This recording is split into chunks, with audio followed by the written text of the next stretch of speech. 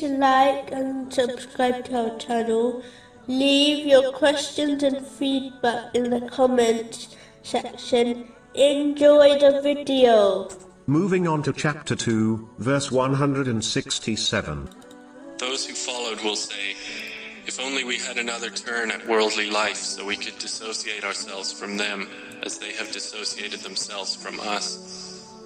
Thus will Allah show them their deeds as regrets upon them.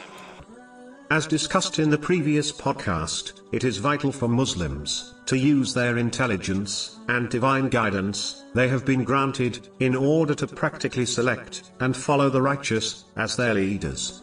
They should disassociate with misguided worldly and religious leaders before they reach the day of judgment, when they will wish they never followed them during their lives on earth. Allah, the Exalted, has painted a clear picture, warning Muslims of the outcome of following the misguided. Therefore Muslims must take heed and act now, without delay. If they fail to act correctly, they will be shown their sins and misguidance on Judgment Day by Allah, the Exalted, but at this point, sincere repentance will not be accepted.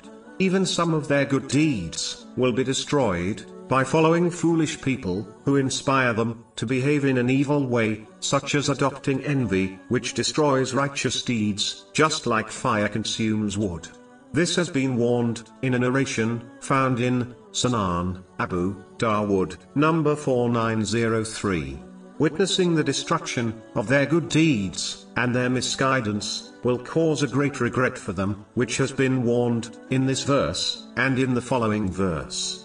Chapter 25, verse 23. And we will approach what they have done of deeds, and make them as dust dispersed. Moving on to chapter 2, verse 168. O mankind, eat from whatever is on earth that is lawful and good. This verse is in instruction that one should only obtain and utilize things which are lawful according to the teachings of Islam.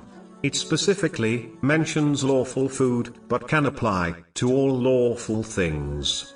Obtaining and utilizing the lawful is the very foundation of piety. It has been made clear that Allah, the Exalted, only accepts the lawful in a narration found in Sahih Muslim, number 2342. This can be applied to all things, whether it is actions, charity, or something else. The next podcast will continue discussing this verse.